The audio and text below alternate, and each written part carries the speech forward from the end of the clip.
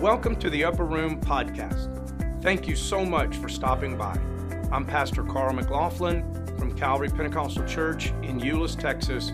We're located in Dallas-Fort Worth, where 8 million call DFW home. Whether you're tuning in to Sunday or Wednesday's message, we pray that you will find words of encouragement. It is our mission to provide a positive and encouraging voice in the midst of uncertainty. I pray that you will be blessed by today's episode. Hello, everyone. Welcome to the UpperRoom Podcast. We are so happy you're here. This Wednesday, we heard from Pastor McLaughlin as he began a new teaching series covering the oneness of God. His message was full of scriptural evidence that proves there is only one God.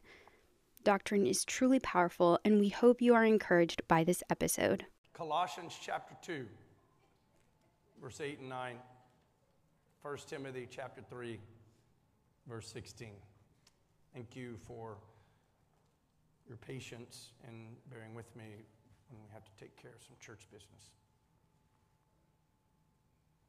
Colossians chapter 2, verse 8 through 9, and then I will read 1 Timothy chapter 3, verse 16. Our subject is God is one, explanations of New Testament passages. Beware lest any man spoil you through philosophy and vain deceit, after the tradition of men, after the rudiments of the world, and not after Christ. For in him dwelleth all the fullness of the Godhead bodily. 1 Timothy chapter 3, verse 16. And without controversy, great is the mystery of godliness. God was manifest in the flesh, justified in the Spirit, seen by angels, preached among the Gentiles, believed on in the world, and was received up into glory. Again, our subject is God is one, explanations of New Testament passages. Can we pray together before you're seated? I love you, Lord. I thank you, Jesus. I pray for your will to be done here tonight. I pray for understanding of the Scripture. Pray, God, that you would lead us tonight. Open up our minds, open up our hearts, open up our spirits to your word. Oh God, let your word bring revelation to us. We love you so much, Lord, and we give you praise. Everyone said in Jesus' name, amen. You may be seated. The central theme of both the Old and the New Testament is one God. In Genesis chapter 1, verse 1, we see emphatically and we see clearly that there was one God that created the world. In the beginning, God, singular. It did not allude to, it did not infer, nor did it imply that there was a second God, God the Son, that stood beside God the Father and created the world. However, people do say that the Logos in John chapter 1, or the Word, was with God as a second person, and that second person that they would term God the Son created the world. However, according to Scripture, in Genesis chapter 1, verse 1, in the beginning, God, Elohim. Elohim. It's one. El meaning power. The suffix I am is a plural, and oftentimes what they will say is, well, that was a plurality of gods. It was a plurality of possibilities by one God, who is Elohim.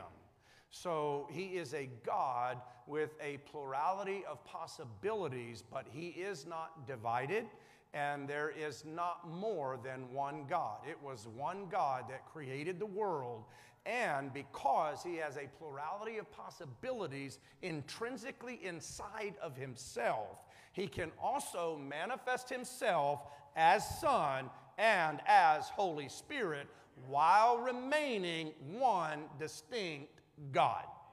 Amen. Amen. So we see this as a central theme when you move into the book of Revelation. And you see in Revelation chapter 4 and in Revelation chapter 22, verses 4 and 5, you see clearly that there's one throne and that there's one God and that there's one visible face and that he has one name.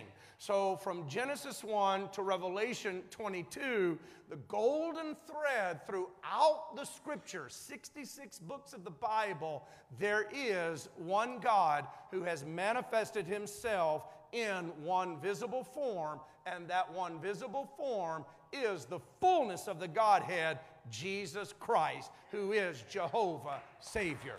Amen. Old Testament, New Testament. Any view other than a monotheistic, so mono meaning one, theistic God. Monotheistic, big word, all it means is one God. Monotheistic. Theism, theology, all of that denotes God or a study of God. Mono, one. And so when we say monotheism, we are literally talking about one God. It's just a formal way to say one God. So any view other than a monotheistic view of God is simply not scriptural. Why the strict exclusive teaching of the doctrine of one God? One of the reasons, one of the many reasons, is because Jesus himself said in John chapter 8, verse 24, I said therefore unto you that you shall die in your sins. For if you believe not that I am he, you shall die in your sins. We know that in the King James Version, the word or the term he is italicized, which was not in the original manuscript. So, literally, Jesus is saying, if you believe not that I am, and that was a direct reference to I am or Jehovah of the Old Testament. Jesus is proclaiming, it is a self-proclamation that he is Jehovah. And he said this is not optional, and it's not just a matter of opinion or theory. He said, if you don't believe that I am Jehovah, you will die in your sins. It is a salvation matter what we believe about this subject of one God. Deuteronomy 6:4, Hear, O Israel, the Lord our God is one Lord. Isaiah 42, verse 8, I am the Lord, that is my name, and my glory I will not give to another, nor my praise to carved images. Isaiah 44, 6 through 8. Thus says the Lord, the King of Israel, and his Redeemer, the Lord of hosts. I am first, and I am the last. Beside me, what? Beside me there is no God. If that's true, then how can you have God the Son and God the Holy Ghost? If the Bible is true that he said there is no God beside me, there is only one God. He said there's not one beside me, there's not one before me, there's not one after me. He said I am first, I am last, I am Alpha, I am Omega. In Revelation chapter 1 verse 8, Jesus said I am first, I am last, I am Alpha, I am Omega. Jesus was proclaiming to be Jehovah of the Old Testament. He said you're going to know the truth, and the truth is going to set you free. I'll tell you firsthand, I was baptized both ways. I was baptized in the titles, in the name of the Father, Son, and Holy Ghost. And then when I came to the Pentecostal church, it wasn't just raising your hands. It wasn't just praying out loud. It was the way you baptized. And when I went through the scriptures and I learned and I discovered that no one in the Bible was ever baptized in the titles Father, Son, and Holy Ghost. You cannot, in fact, it's like the old preacher said, he put that article in the newspaper and he sent the news. Y'all know what the newspaper is? Y'all know what the newspaper is? It's not here. In fact, The Star Telegram will get you, because if you try to read it here and it is, you read it for about 2 articles, or and all of a sudden it'll say, do you want to subscribe? You can't go any further. Well, no, I don't. I want to read it free. The old preacher put in the newspaper, he said, if you can find anywhere in the Bible that anyone was baptized in the titles Father, Son, and Holy Ghost, I will give you $500. So there was someone that said, oh, I'll find it. And he showed up at the church and said, show me in the Bible where there was anyone that was ever baptized in the titles Father, Son, and Holy Ghost. After not too long of a discussion, there was never one instance that anyone was ever baptized in the titles. And that man didn't get his $500, but he did get baptized in the name of Jesus Christ. If you just let the Bible speak for itself, take away history, take away denominations, take away my family and your family that was stooped in tradition, that we say, if I embrace this, that means they're wrong. Don't even approach it that way. Just approach it as, I want to be right with the Bible. Let God deal with all of that other. You with me? Can we clap our hands and give Him praise? You see, it feels good to know that you and I were baptized the way that they baptized in the Bible. We can literally go back and point chapter, verse, and scripture and say, I followed exactly what the apostles said to follow. Because the apostles said, no other foundation can any man lay than that which was laid, which is Christ Jesus. Well, there's a problem then with the Nicene Creed. There's a problem then with the Constantinople Creed and the Athanasian Creed, because they built a whole new foundation that's on sand. Problem is, the political world and the then religious world bought into that, and so now then songwriters sing songs like, holy, holy, holy, God in 3 persons. And so it comes on and people sing it and sing it and sing it, and if you sing it and you say it long enough, it gets embedded in the conscience, or at least in the subconscious, to where all of a sudden now in the subconscious you start reading the Bible and you interpret certain difficult passages through a Trinitarian lens, which a Trinitarian lens is not even biblical. It didn't even occur, and the writers, one of the 4 principles that we'll learn together, the New Testament writers did not even think in terms of 3 persons. They just didn't. That didn't even occur until when they started dabbling a little bit with Greek Hellenism and Greek philosophy, and there it kind of bubbled up and surfaced at least into 2 gods. Well, then it moved forward into 325 and in 381 AD to where then it was a full-blown Trinitarian doctrine. Preceding that, nothing here that even talks about it. And so we have to make sure that when we're reading the Bible, we're reading the Bible through a oneness lens, not a historical Trinitarian lens that we're misinterpreting the Scripture. With me? Isaiah 44, 6 through 8. Thus says the Lord, the King of Israel and his Redeemer, the Lord of hosts, I am the first, I am the last. Beside me there is no God. And who can proclaim as I do? Then let him declare it and set it in order for me. Since I appointed the ancient people, and the things that are coming shall come. Let them show these to them.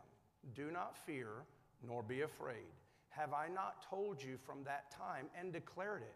You are my witnesses. Is there a God beside me?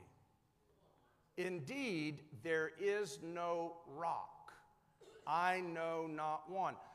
God said, I don't know another God beside me. Revelation 4:2. And immediately I was in the Spirit, and behold, a throne was set in heaven, and one sat on the throne. If you're wondering what we're going to see and who we're going to see throughout all of eternity, there will be one throne and one God sitting on that throne throughout eternity. When we come across scriptures that sound like there's a plurality of gods, or more than one God in the Godhead, each of those passages must harmonize with the rest of God's Word and cannot be interpreted in a vacuum.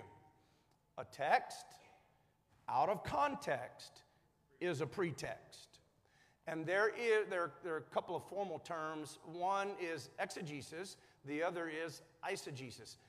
Those are big words that all they mean is to do an exegetical study, is to look at the historical setting of it, is to look at the biblical setting of it, is to look at the literary setting of it, and then it's also to look at the practical application of it. So when you are interpreting a scripture, it has to go through that spiral or that progression right there to come to a proper conclusion of the scripture. So then you're allowing text to interpret text. The problem is that someone will read one passage of Scripture and they will interpret it from a Western lens or a Western perspective or a historical theology perspective, and so they will interpret it or misinterpret it. That's what is called eisegesis. That means that you have read your own interpretation into the passage of Scripture. So when we're looking at difficult to understand passages in regard to the Godhead, that passage has to harmonize with the entire body of Scripture. And you cannot take one verse and interpret it based on that one verse. Otherwise, you end up violating the very nature of God. God is invisible, and He manifested Himself in flesh as the Son of God. Not God the Son, but as the Son of God. So there's some terms that you need to be real comfortable with. You need to be comfortable with the term God the Father, because that's scriptural. You need to be comfortable with the term Son of God, but don't make the mistake of saying God the Son, because you will not find that in the Bible anywhere. Son of God, be comfortable with that. Learn how to converse with that term. Son of man, be real comfortable with that. Holy Ghost, be real comfortable with that, but not God the Holy Ghost. That is not a biblical term. That is a misinterpretation of the nature of God and the person of God. And so be comfortable. We are not, listen to me, if you go to Calvary Pentecostal Church, we are not Jesus-only people. We believe in the Father. We believe in the Son. We believe in the Holy Spirit. We believe that these are three in one, not distinct persons, one person, one God who manifested Himself in the flesh. So we absolutely believe in the Father. We absolutely believe in the Son, Son of man, Son of God. And we absolutely believe in the Holy Ghost. 1 John chapter 5, verse 7, who can quote it? For there are three that bear record in heaven: the Father, the Word, and the Spirit. And these three are one. One Lord, one faith, one baptism, one God and Father of all, who is above all, through all, and in you all. So, according to Paul, there is only one bodily form of God. For in Him dwelleth all the fullness of the Godhead bodily. Prior to the incarnation at Bethlehem, there was no physical form of God. Okay, so listen to me. A couple little pet peeves here.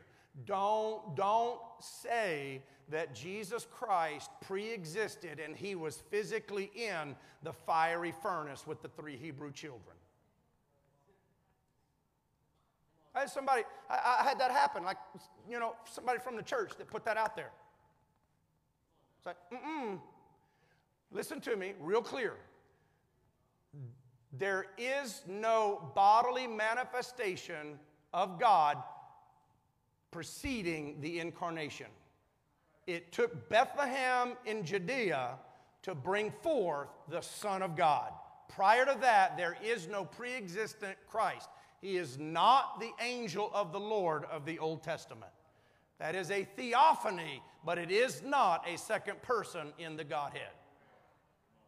One of the real simple ways to look at that is say, okay, well, let's run with that thought. So what if there was a physical second person? Where did that physical second person go when Mary conceived and carried a child for 9 months? And then He grew as a boy, adolescent, into manhood. Where did that person go if he was there before the incarnation? You with me?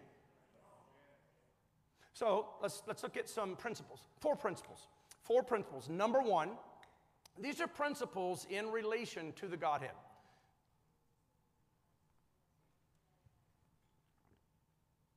So my primary sources, just so that you'll know, and where I'm pulling from and studying from, is I'm studying about 3 different books of David Bernard's. I'm studying some commentaries, and then I do just research on oneness versus Trinitarianism. My primary books that I'm studying are The Oneness of God, Essentials of Oneness, and the Oneness Trinitarian Controversy from 100 to 300 AD. So those are the 3 to 4 books that I'm studying and extracting information and trying to distribute that to you. Number one, principles in relation to the Godhead. Number one, when we see a plurality, especially a duality, used in reference to Jesus, we must think of the humanity and deity of Jesus Christ.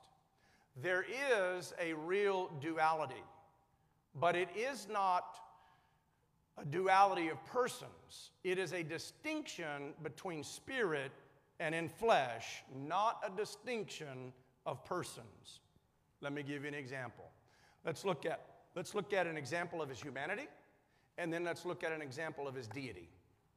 An example of his humanity, Luke 2:48 through 52. So when they saw him, they were amazed, and his mother said to him, I get a kick out of this story, because it's like if you ever wanted to know if Jesus was fully human, this story shows you he was fully human. He's about 12 years old, and he gets in trouble from his mom and dad. I mean, every 12-year-old is going to upset mom and dad. And literally, so when the Bible tells us in the book of Hebrews that he was tempted in all points like as we, he was even tempted at 12 years old to talk back to his mom and dad. But he was without sin. He was perfect. Just look at the story. Read this. Listen to the way Mary talks to Jesus. I mean, we wouldn't do that. We know who that is. Mary, did you know?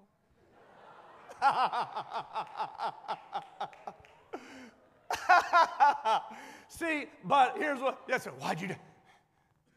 Some of you that were going, a little song in there.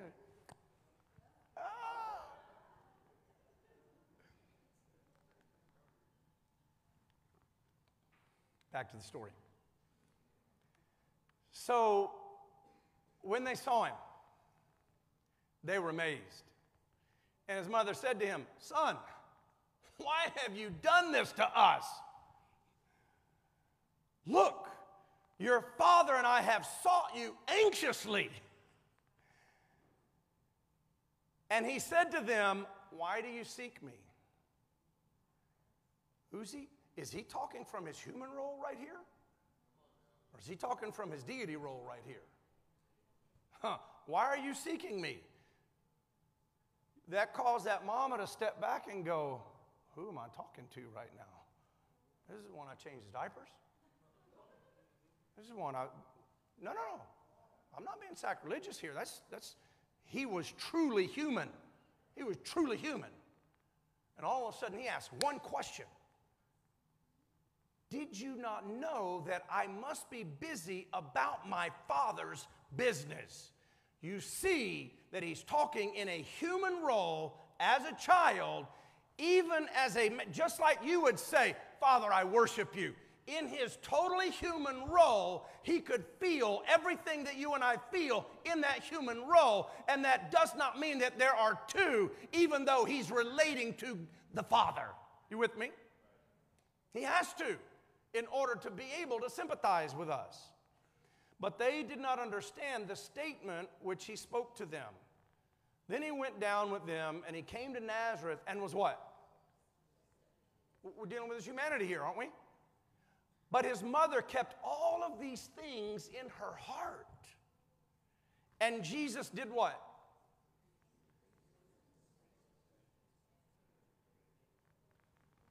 Totally, completely, 100% humanity right here. We're just dealing with the human side, Son of Man. totally human side right here. That does not mean that he divested any of his deity. He just experienced everything a human experiences. Powerful. When you think about the God that we're serving, there's not one thing you and I experience that he can't say, I understand. I know exactly what you're going through. He increased in wisdom and stature and in favor with God. An example of his deity, Luke 5:20 through 24. When he saw their faith, he said to them, man, your sins are forgiven. Who only has authority to forgive sins? God. And the scribes and the Pharisees begin to reason, saying, who is this who speaks blasphemies? Who can forgive sins but God alone? But when Jesus perceived their thoughts, he answered and he said to them, why are you reasoning within your hearts? What are you thinking about right now? Well, you know that only God can forgive sins, and you just forgave sins. Are you saying you're God? He knew everything that they were thinking. Listen to what he says in verse 23. Which is easier to say, your sins are forgiven you, or to say, rise up and walk? But that you may know that the Son of Man has power on earth to forgive sins. He is dealing with his fleshly role, human role, but at the same time, he is disclosing and showing them, I am God, and I have power on earth to forgive sins. Ultimately, the reason why is I'm about to hang on a cross, and I'm going to shed my blood. And when I shed my blood, I have the authority and the power to forgive and wash away and remit all of the sins of the entire world. At that time, both present and in the future. That's why, ladies and gentlemen, a drug addict can walk through the back door, the doors of the church, come to this altar, throw their hands in the air, and every single sin they remember and sins they don't remember. The blood of Jesus Christ is able to forgive that sin. Impossible without God becoming flesh, because it takes blood. It takes blood to forgive sin. The invisible God, who did not have a body, had to take on a body and become visible and have blood coursing through his veins so that he could become the Lamb that was slain from the foundation of the world. That didn't mean he was crucified from the foundation of the world. That was in the concept. That's the Logos. That's the concept, the thought, the reasoning, and the logic of God. That he said in the dispensation of the fullness of times, I might gather all things in one, in Christ Jesus. The cross of Calvary. So at the cross of Calvary, he gathered together all things, past, present, future. Things in heaven, on earth, under the earth, all things in one. When he was hanging on that cross, not only was it redemption for mankind, he redeemed the cursed world. We're living in a probationary world. The first heaven and the first earth are going to burn away, melt away with a fervent heat. It was only through the cross of Calvary that even the earth will be reconciled, and we will have a new heaven and a new earth. He purchased all of that. In the garden, the world was cursed, the ground. That's why there are thorns and stickers when you run into the backyard. But the world to come, lion and lamb are going to lay down with one another. Children.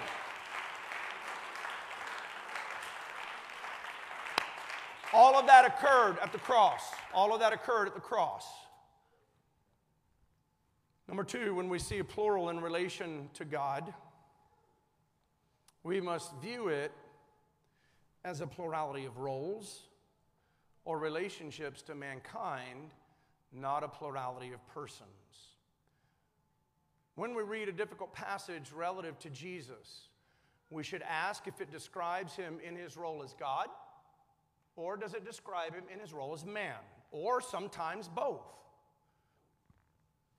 As the preceding verse, he said, I'm the Son of Man, forgive sin on earth. That's both. That's humanity and deity together, that passage. Does he speak as God or as man in this instance? Let me give you an example. An example in John chapter 3, verse 10 through 17. He's speaking as God and as man. Jesus answered and said unto him, Art thou a master of Israel, and knowest not these things? He's talking to Nicodemus right here. And this is right after Nicodemus has a discussion with him. Jesus said, Verily, verily, I say unto thee, except a man be born again of the water and spirit, he cannot enter into the kingdom of heaven. And Nicodemus, he's asking these questions. And so Jesus responds back to him. He said, Nicodemus, how do you not know these things? You are a master of Israel, and you don't know these things. Verily, verily, I say unto thee, we speak that we do know, and testify that we have seen, and you receive not our witness? Watch what he says, verse 12. If I have told you earthly things, and you believe me not, how shall you believe if I tell you of heavenly things? And no man ascended up to heaven, but he that came down from heaven, even the Son of Man, which is, what? Who's talking right here? Son of Man. Where is he? On earth. But notice what he's saying. Son of Man is in heaven. So his humanity was planted on earth having a conversation with Nicodemus. But his omnipresence is everywhere and cannot be contained in one physical body. That's why he can be right here, right now, and in the entire universe, because he is God. And that's why he can be in Euless in South Africa. He can fill people with the Holy Ghost here. He can fill people with the Holy Ghost all over the world. He's the Son of Man, but he is also mighty God and everlasting Father, Prince of Peace. He's everywhere at all times. And he was making a declaration that though the Son of Man is standing in front of you, conversing with you, I'm also in heaven, my deity side, my invisible deity, omnipresent, omniscient side, cannot be contained to right here, right now. I cover everything at all times. And he's not just here right now and everywhere. He's in the future. That's how big God is. All the fullness dwelleth in him bodily, but that body could not contain everything that he is. Can we clap our hands to the Lord? God is one.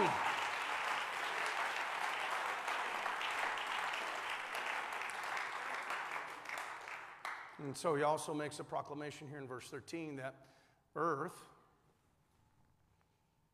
was not his origination, earth was his visitation. He's forever. He has no beginning or ending. That's the difference between being eternal and everlasting. He's everlasting. We will be eternal. With me? And then he goes into humanity. Son of Man, verse 14.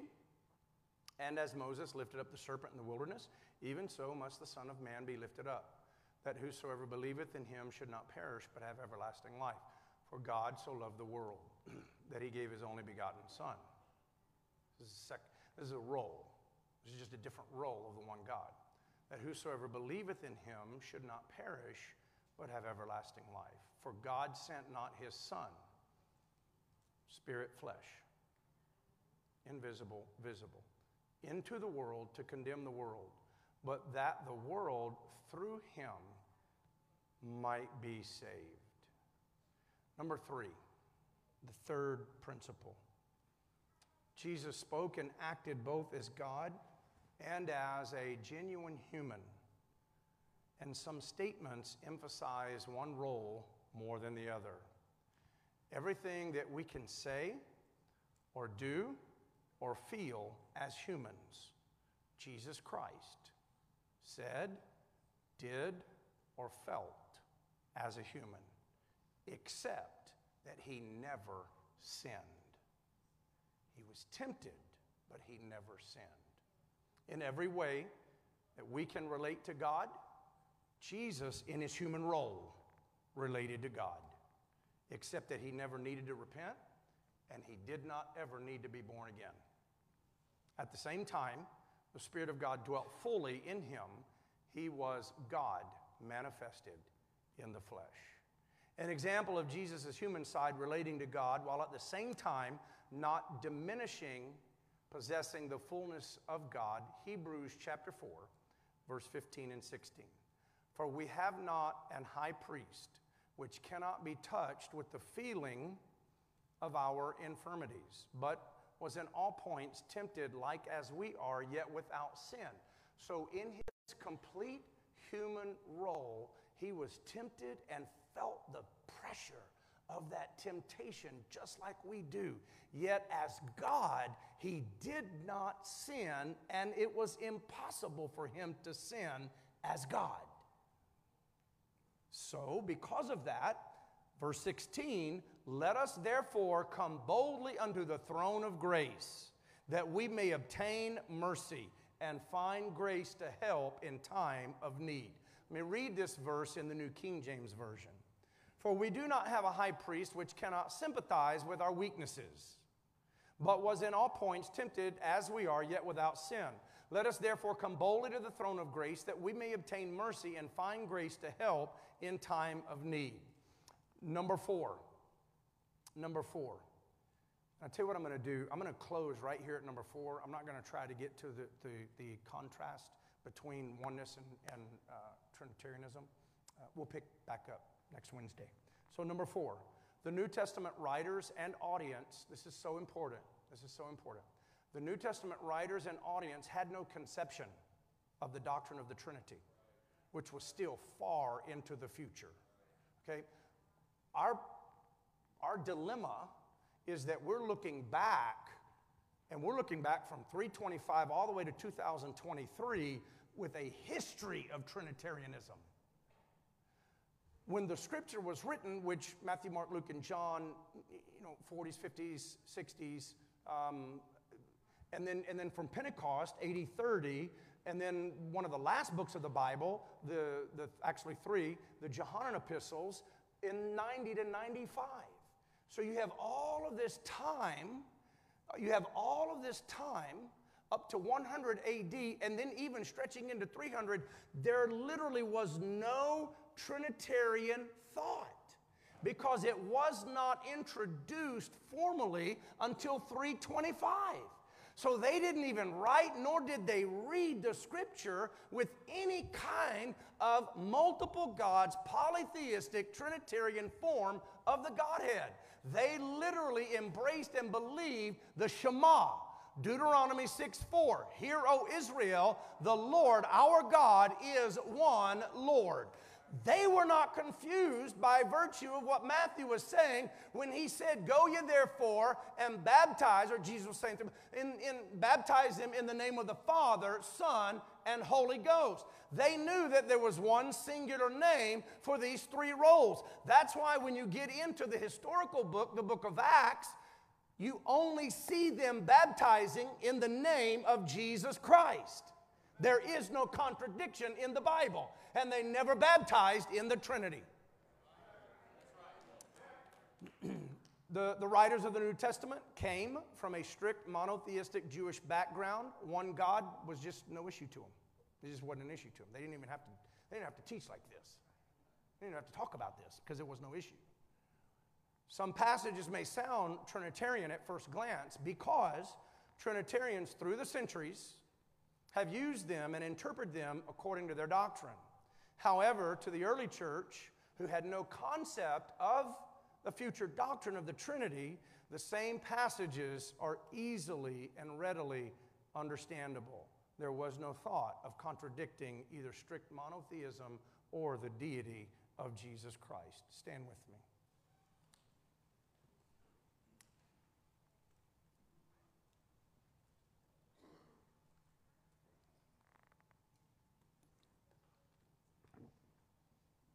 Modern Trinitarianism was first officially affirmed at the Council of Nicaea in 325.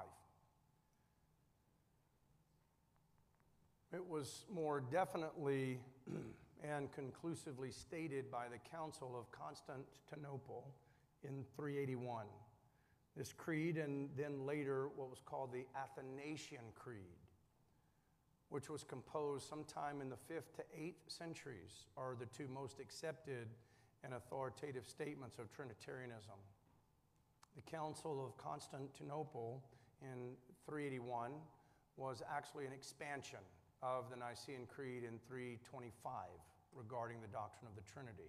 And actually, it was a very slow development. It was a very slow development. So this Trinitarian doctrine, we think that it's always been around. It was just part of the Scripture. It was a very, very, very slow development before it became a formalized doctrine by primarily the Catholic Church. So this is interesting, and I'll close with this. This is according to the Britannica Encyclopedia, and dealing with Trinitarianism. Neither the word Trinity nor the explicit doctrine appears in the New Testament, nor did Jesus and his followers intend to contradict the Shema in the Hebrew Scriptures. Hear, O Israel, the Lord our God is one Lord. The earliest Christians, however, had to cope with the implications of the coming of Jesus and of the presumed presence and power of God among them. All of this occurred at Pentecost. The Father, the Son, the Holy Spirit were associated in such New Testament passages as the Great Commission, where Jesus said, "Go into all nations, baptizing them in the name of the Father, Son, and Holy Ghost." We have to take a look at that and say, did the early apostles obey that when they baptized in the name of Jesus Christ? And people were actually rebaptized in the name of Jesus Christ. Or did they disobey and create an aberrant doctrine outside of Matthew 28:19? If we embrace that thought, then we may as well throw this whole book away. We may as well throw the whole book away. We cannot say it's inspired, and we can't base our life on it. But if we say that all of the apostles, and in Acts chapter 19, when John's disciples were rebaptized in the name of Jesus Christ, and there was only one form of baptism throughout the book of Acts, and that one singular name, the name of Jesus, according to Acts chapter 4, verse 12, neither is there salvation in any other name, for there is none other name under heaven given among men whereby we must be saved.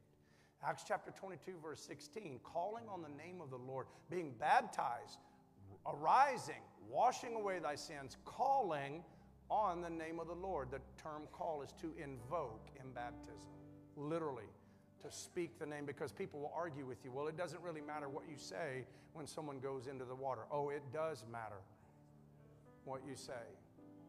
If you don't think a specific name matters, go to the bank and try to get money out of your bank account and don't use your name.